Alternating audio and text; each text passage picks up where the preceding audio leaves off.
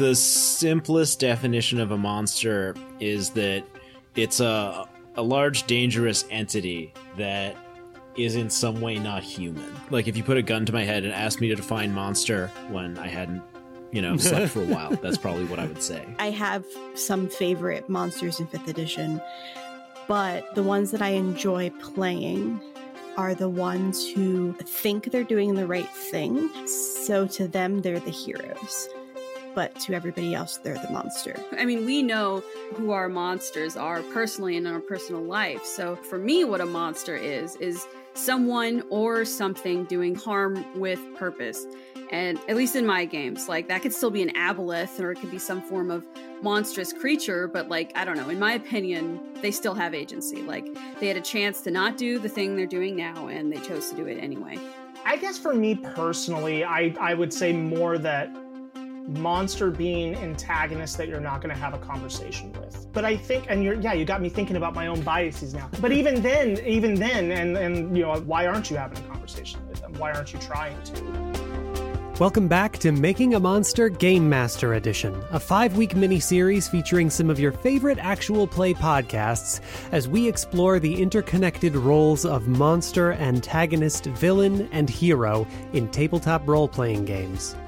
If monsters are tools for storytelling, then game designers are tool makers, and game masters are craftsmen who use those tools to make art. This series will help us understand the storytelling tools that bring us together and the values and beliefs we bring to the table. This week, let me introduce you to Andrew Coons and a show that makes the most of the consensus fantasy universe of Dungeons & Dragons. Hi, I'm Andrew. I am a filmmaker and storyteller, but I am the DM and the showrunner of The First Watch. The First Watch is a cinematic actual play web series set in an original world. We've got a main show, lots of spin-off shows and one-shots.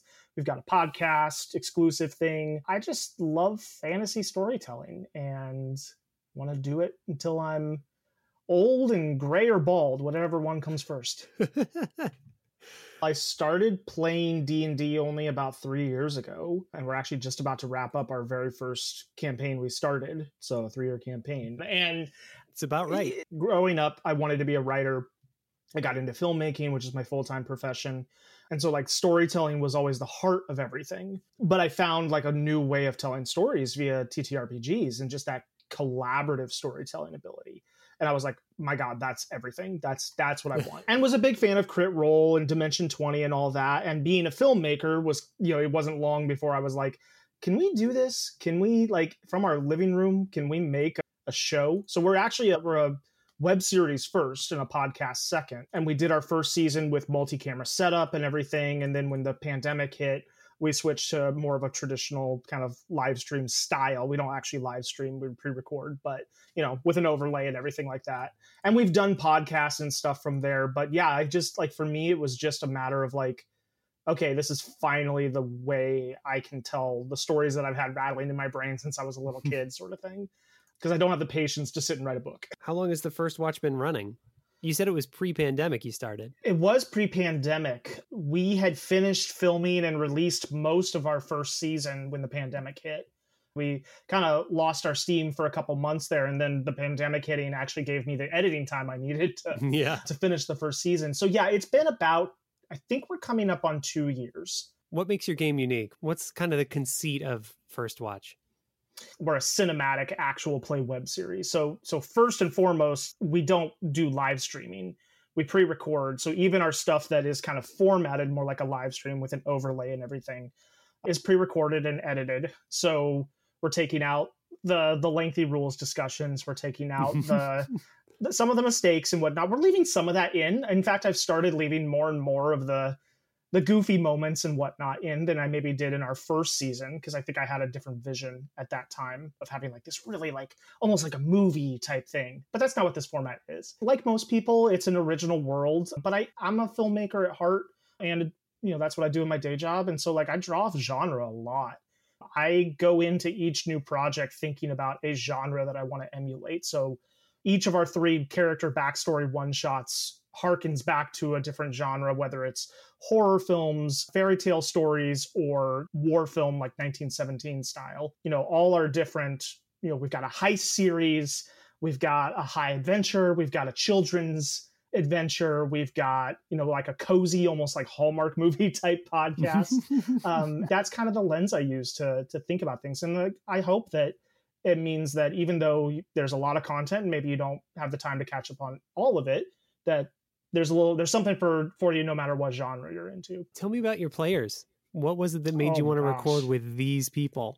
Yes. So everybody that is in our main show was in our home game, and it's my wife, Melissa, and then my friend and coworker, Benji, and then my friend from college, Joe, who also writes all our music, which is probably another kind of unique selling point that we have. We have original scores for most everything. But yeah, I think it was a little bit of okay, we're the people who are available, are we the ones who want to try this?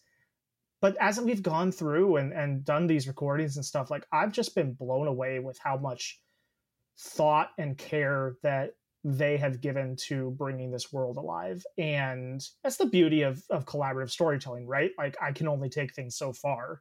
And then it's okay, players, where are we going to go? And it's been awesome to see them develop their stories and really care about their characters. Like, getting those 2 a.m. text messages about something that happened in the game. It's like, I love that. I'm here for it. But yeah, they're phenomenal. And they all have a really cool balance of loving RP, but also like they're really tactical.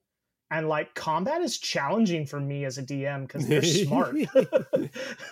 And I mean, they don't always do the smartest thing, but like they take advantage of things and they're tricky to sneak up on and whatnot. So yeah. I got that from your episode. I've played long enough to be able to kind of suss out people's play styles pretty quickly. And you can tell like who's doing the math, who's got that Roll20 measure and Yep. figuring out where the lines are. It's funny too, as a DM, like you start to realize which players will challenge you more. Like Joe specifically, who plays Gamorg in our show, super nice guy. We've been best friends for a long time.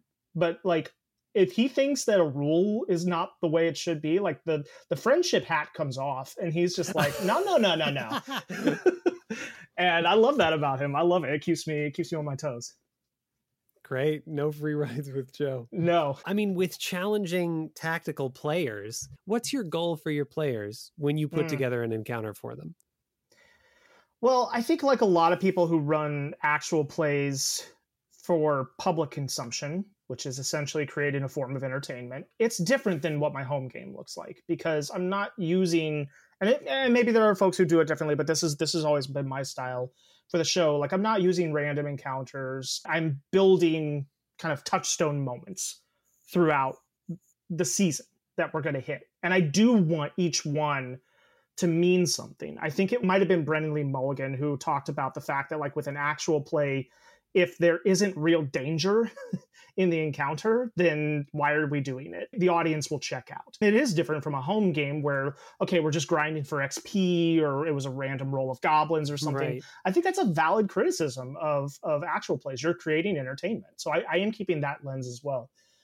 But again, the same way we do genre with our shows in general, I almost want to emulate and create genre within encounters. So there are encounters that feel more like horror movie encounters, and there are encounters that feel more like specific moments for one character to shine and have like a breakthrough moment. And there's dice involved with that, obviously, so it's not a predetermined thing that character will have that moment, but you're kind of setting the table for them and hoping that happens. In season 2, Wasteland, where they're trekking north through the barren deserts and having kind of multiple encounters happen, I definitely was thinking through like, okay, this is a group encounter. Okay, this is an encounter that's going to test this player. This is an encounter that's going to test this other player. And trying to keep balance that way so that everybody felt like they had their moment in the midst of all the challenge. What are the antagonists in your story then? Yeah, so there, and again, with a writing background, and we all did some of this in high school English class, but I am also thinking of those classic things of mankind versus nature, mankind versus himself, mankind versus each other versus God or whatnot. And I'm thinking about those because we have some encounters in our show that are more like environmental encounters. There's a whole episode where they get stuck in a gorge and they're just being struck by lightning and they got to figure a way out. So there's some of that in figuring out what the antagonist is going to be. Behind it all, there's a secret society and there are mages and there's kind of some of the more classic stuff, which I don't apologize for, because like when I started the campaign and the show, one of my guiding principles was I'm fine with this being cliche as long as it's good. Like I'm fine with it being like, oh, this kind of feels like Lord of the Rings, or this feels like Redwall, or this feels like anything else that's been done before, because no one's ever going to completely reinvent the wheel. And I was like, those are the things I love. And like, as long as I feel like it's good, then it's worth doing. So there's a lot of kind of classical tropes in our villains and whatnot. And yeah, I mean, season 1 was about monster hunting and being those rogues who get coin for bringing back goblin ears and sort of stuff. And then seeing how that tumbles into, we're now part of this bigger conspiracy and whatnot. So when I think about the antagonists, I mean, I like the variety of what both their characters' background of being general monster hunters allows for. Go hunt any monster. Cool, I can make 1 million encounters out of that. And then also the kind of arcane weirdness of my world as they're going through this trek north through the wasteland, and like the different planes of existence are merging and causing different monsters to come in and out. It creates at least variety, if nothing else. Hey there, it's Future Lucas, just breaking in to remind you about Making a Monster's listener rewards. You like monsters? Of course you do. That's why you're here with me and Andrew. You want monsters you can use in your games? I got stat blocks, I got lore, I got tokens, I got mythic rewards from some of the best designers in tabletop gaming, and I'm just giving them away. That's right, just follow the link in the show notes, give me an email address, and I'll send you over a dozen bonus features from Making a Monster guests you can use in your tabletop game right out of the box. Don't worry, I hate spam as much as you do. I will only email you when I have something you'll love, and you can unsubscribe anytime. So don't wait, go to scintilla.studio/monster and tell me where to send those monstrous rewards. That's scintilla.studio/monster. All right, back to the show! If we're talking cinema and B-plot, then I'm thinking back to Buffy the Vampire Slayer and those kind of supernatural, those Monster of the Week kind of shows that had their season-long B-plot or C-plot, however you call it. Is that the way you think about it?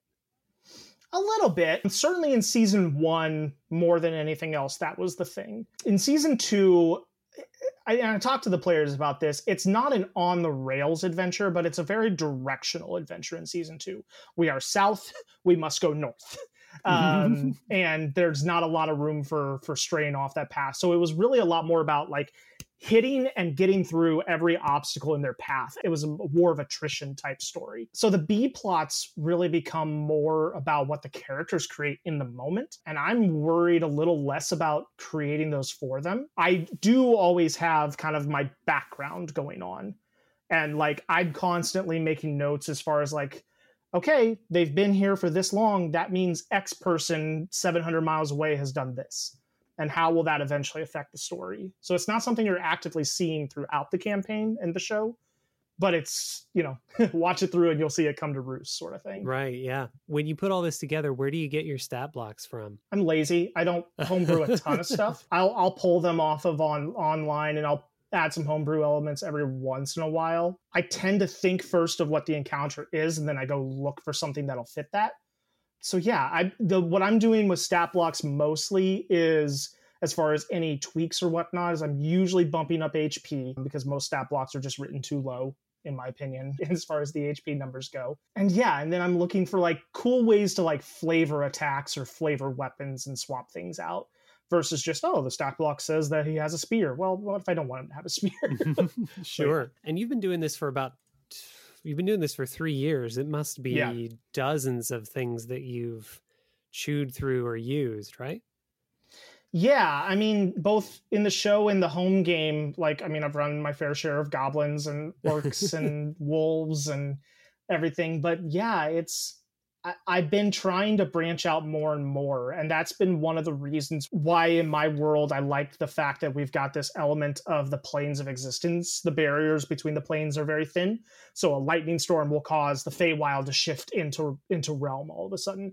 because what it allows me to do is have a very easy narrative reason to bring in any monster I want. So I've had some weird stuff come in that, like, okay, this thematically makes no sense in this setting, but it's a cool monster, and I've got a world reason for it to happen. Yeah. Sure. With your focus on genre, it seems like it would be hard to say from the back front which monsters you're going for or which ones you find most useful. If you had to look back and think on the whole or on average or the ones that keep coming up, what are the things that those monsters have in common, or the traits or themes that you find most useful? Yeah, I don't love running combats that have a ton of moving pieces for me to keep track of. So I'm not a huge, like, oh, you're going to fight 17 skeletons type of person. Or if I do, I'm going to treat them like a swarm. I do like finding big, beefy encounters that are still challenging, because the trick whenever you've got one monster versus a party of any size is they start flanking, they start kiting, like it's very quick to go against you as a DM. But if you look back through our 2 seasons so far, we've had, you know, a really big troll encounter, we've had the giant skeleton, they fought the Lonely at one point, one of the Shadowfell monsters. And I'm looking for mechanics that allow those big, beefy, kind of singular enemies to hold their own against a party. Whether that's the fact that the troll was a 2-on-1, and that's just dangerous for anybody, or the skeleton has 3 attacks and tons of HP. So I was like, okay, there's a good chance someone's going down in this encounter. And also, this giant skeleton had immunity to turn undead. So I knew my cleric couldn't do anything about it, which was a cool kind of story moment. Right. Yeah, the first time that doesn't work. Yeah, it's huge. Or the Lonely just being built for that type of an encounter. The Lonely is all about, yes, bring me as many people as possible, and I will bring them to myself and do psychic damage against them. So it was almost that one was almost like a ruse against the players, because like, oh yeah, there's 4 of us, 1 of him. That's exactly what he wanted. So so yeah, that's kind of what I'm looking for in my theme. Now I got to shake it up, though, now that I've identified it.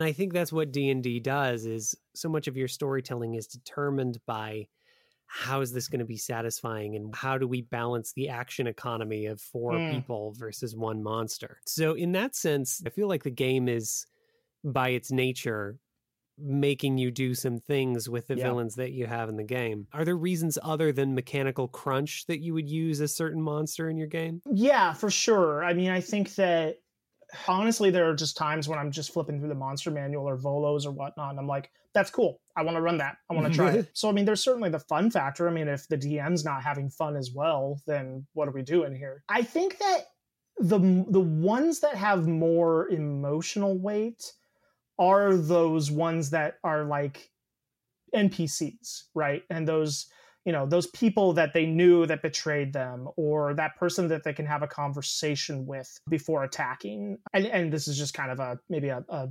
terminology thing I need to get over. But when you say monster, I don't immediately, my head doesn't go towards an intelligent archmage, you know, type of encounter. My head goes towards trolls. That's just what I'm wired to think of when I hear monster. But there is a really good point to be made for those social skills and that conversation and that decision making also being just as important as the combat, which they've run into for sure in our season. I like stakes. I just think that stakes mean different things at different times. And when it's a big beefy monster, the stakes have to be, are we going to live through this?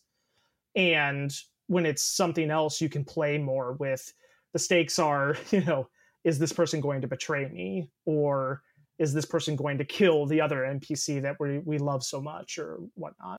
You've anticipated my question, which gives me some faith in the way I put this together. I know how the monster manual defines monster. It's on page 4, I think. And it essentially says anything with a stat block. Other than just troll, do you have a way of defining for yourself what monster means?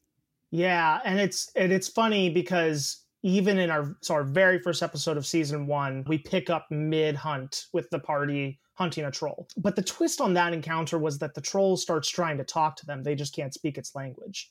So even then, there's like, I was hoping to sow some seeds, which will still pay off in season 3, of, okay, you think it's just a mindless beast. It's not. It has thoughts and emotions and dreams and whatnot of its own, and yet we hunt these things. I think that for me, it's a really easy answer is anything undead. You know, there's skeletons, there's zombies or whatnot.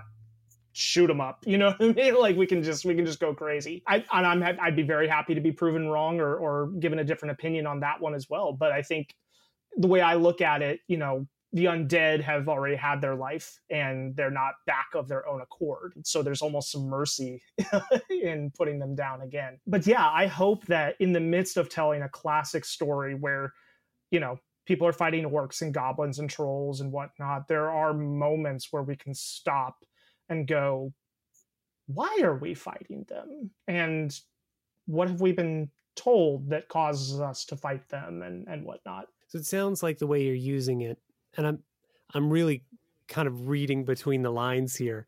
It sounds like the way you're using the word monster is to mean anything that you wouldn't have to feel bad about killing. You could say that.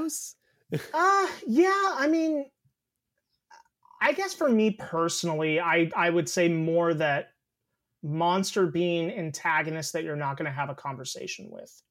Okay. But I think, and you got me thinking about my own biases now. But even then, and you know, even like I was just saying the example of like, why aren't you having a conversation with them? Why aren't you trying to? I mean, there's very much of an idea of like, you know, the real monsters are within us type of thing, right? Anyone can be a monster.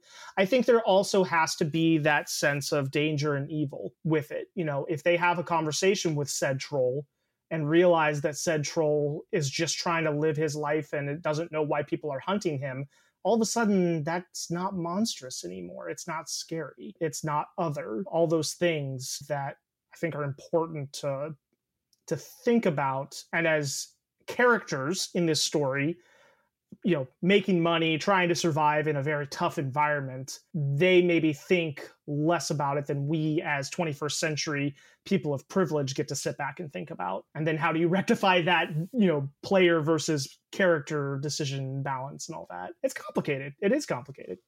I love the way you talked about it earlier. The most common thing I hear people do is trying to subvert what it means to be a monster or trying to do something unexpected with their antagonist. Why do you think we do that? Oh, boy. I think it's because some of this is probably rooted in my religious upbringing as well, which I'll certainly own. But I think that there's an element where we all recognize our own capacity for evil, even if we feel like we are good people or do good things. I think there's an element of we recognize our capacity for evil. And I know I recognize the fact that, you know, me and the murderer, you know, that person didn't always think or know they were going to do a horrible thing. There are circumstances, there's nature and nurture that goes into it. And certainly there are decisions. But I think at the end of the day, we recognize our own capacity for evil. We choose to do good and we hope for redemption. And I think that there's an element of we find monsters in each other. We find monsters in our characters, but then really we are hoping that they get redeemed in the end, that they come back around. No one wants a story where someone just turns out to be evil and that's it, right? That's the magician making something disappear but not bringing it back. And so we want to see the horrible journey and the betrayal, the knife in the back, and the hero's journey that they go on. But in the end, we want some sort of reconciliation or some sort of closing of the book on it. And I think we recognize that we have to go down in order to go up on that roller coaster. I do want to get to the other side of that. If monster is redeemed toward hero, then how do we end up with so many heroes who have that relationship to the monstrous? But before we go there, I want to detour a little bit, because you did say that your religious upbringing is something you have to own, and I really wonder what you mean by that. So yeah, I mean, I was raised evangelical, and I do hold to a lot of those faiths still. I think that there are elements of being raised religious that as an adult I now look back on and see as like, okay, with my own life experiences and my analytical brain, like I agree or don't agree with X, Y, and Z. And I think that there's a lot of Depending on the circles you run in, there's a lot of fear mongering that goes on, and there's a lot of painting with very black and white brushes. This is good, this is bad, there is no in between. And that is problematic from the standpoint that I think we're all in the gray area. I don't think anyone's 100% evil or 100% good. That there is, as Skywalker would say, that I could feel the good in you. It's there deep down in. And the flip side of that means that the evil's deep down in there somewhere too, and that we have to make choices on how we act on that. But yeah, I guess I qualify that just so that people don't think I'm coming to it with an immediate black and white approach. Do you feel like it's a liability in the community that you've found yourself a part of? In the TTRPG space? Not at all. I mean, the TTRPG space is incredibly varied and diverse. And there are people like me who are straight white men who are Christians. And there are people who are of, all walks of life and sexualities and genders and races and religious beliefs. And I think the beauty of it is that we come together through storytelling and that we don't have to necessarily agree on or not even agree, or even just be able to relate to everybody's individual upbringings and backgrounds, but that we have this common place of storytelling, and that through that, and that in that, we need to be respectful of one another. But if you can do that, then it's family. It's awesome. I'm really glad I got that on tape. I'll have to figure out how to handle it because it is a little bit. It's a little heavy. Yeah, but it's really important to me. I want to circle back because I want to talk about heroes. Dungeons and Dragons being an example of heroic fantasy means that it has such an emphasis on the hero, and that every player is themselves a hero, and together, they're functioning narratively as one hero, and that hero has the name the party. So if you have a working definition of monster, and if hero and monster are diametrically opposed, then what's the working definition of hero? I feel like it's a lot more complicated. Even within D&D, there are certain ways that it encourages players to be an anti-hero or to not necessarily fit that white knight in shining armor, type of thing. I mean, the rogue who's chaotic neutral, but is still a hero, even though they may do some really shifty things. Heroes are problematic because any hero you've got, you have to recognize that unless they're Superman and they have no flaws and no character flaws, that there's darkness that comes with it. And so what is it that makes them heroic? There is an element of overcoming, of doing the right thing in the face of adversity, of courage. But even then, could you have a coward who still became a hero? I think that if I had to give a working definition of hero, it is a person or a character that we see ourselves in, but that inspires us to try to be a better version of who we are. So that's vague in the sense that it doesn't assign any sort of you must slay the dragon, you must save the princess, you must help the orphan. No, a hero to X person could be really shifty. But if that hero also helps them realize that, no, I mean, I can make the right decision sometimes, and I can do that thing that I thought was really hard to do. It's a small heroicism, but it's heroic, yeah. Let's take that, and then let's work backwards. In doing this little mini-series with actual play podcasters, I've heard as many interesting definitions of the relationship between monster and hero as I have done interviews. And I know I talked about them being opposites. If you could recontextualize that relationship, how do you describe it? What's your metaphor for that? I think that at the end of the day, it's funny, I talked about earlier, there's the whole man versus nature, man versus God, man versus himself, man versus whatever. Really, they all boil down to man versus himself, humanity versus themselves in one way or another to me. Because whatever antagonist you're going up against, whatever monster, whatever evil villain, whatever environmental challenge, that you're up against, at the end of the day, it's kind of like the real flip of the coin is, are you going to screw your courage to the sticking place and do this? Are you going to stand your ground? Are you going to take that leap when the percentiles say you really shouldn't? And that's what we want out of our heroes, right? We want them to kind of throw care to the wind and do the right thing and everything. Monsters and encounters give an opportunity for that courage to be on display, for those decisions to be on display. And this is why I think that it's tough to, as again, people in a 21st century world where, there certainly are soldiers out there fighting and doing physical combat, but for a lot, if not most of us, we're not fighting for survival the way our ancestors did. We can manage, a meal a day and a roof over our heads and enough clothes to keep us going, even if it can be tough. Like we can survive. And so we still have within us those desires to prove ourselves and to have those moments. And I think some people find unhealthy ways to do that. And I think D&D offers a healthy way to kind of vicariously live those moments and make those decisions in a game where it's like, no, I will face down the pit fiend, even though I'm the last one standing and my party lies dead around me. I will not run. That's not about fighting a pit fiend. That's about you and your character making a conscious choice to be courageous. Maybe a little stupid, but courageous. Man.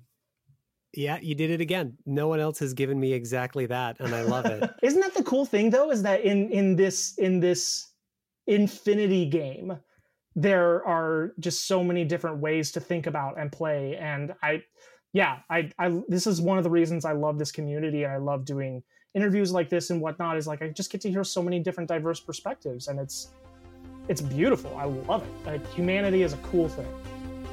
Thanks for listening to Making a Monster. I'm really excited to share with you what I've learned from these storytellers, so I hope you're enjoying this diversion from the format. First Watch is a show committed to visual quality and making the most of the fantasy genre.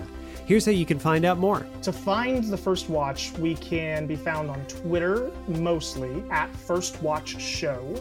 And then YouTube channel has all of our content, including our podcast, so that's YouTube/The First Watch Show as well. And yeah, we're on Instagram and Facebook and whatnot as well under the same handle, but Twitter and YouTube are where you can usually find us. If you like what you've heard on Making a Monster, the best way to support the show is to share it with the people you play games with. I've got 24 more episodes, and the best, believe me, is yet to come. Your recommendation proves that you're the most savvy monster hunter in the room. Look around, it's you. And it proves that this show is worth the time and attention. If you want to go a little deeper and learn more about what I'm doing, you can sign up for the show's email list. When you do, you'll get free extras from my guests like 5e stat blocks, virtual tabletop tokens, and discounts on best-selling D&D products. There's more than a dozen of them now, and more on the way, and you can get them by following the link in the show notes. And if you really like what I'm doing and you want to help make it possible, you can sign up for the show's Patreon. There's exclusive content, bonus episodes, and a Discord community just waiting to hear your perspective on monsters in TTRPGs.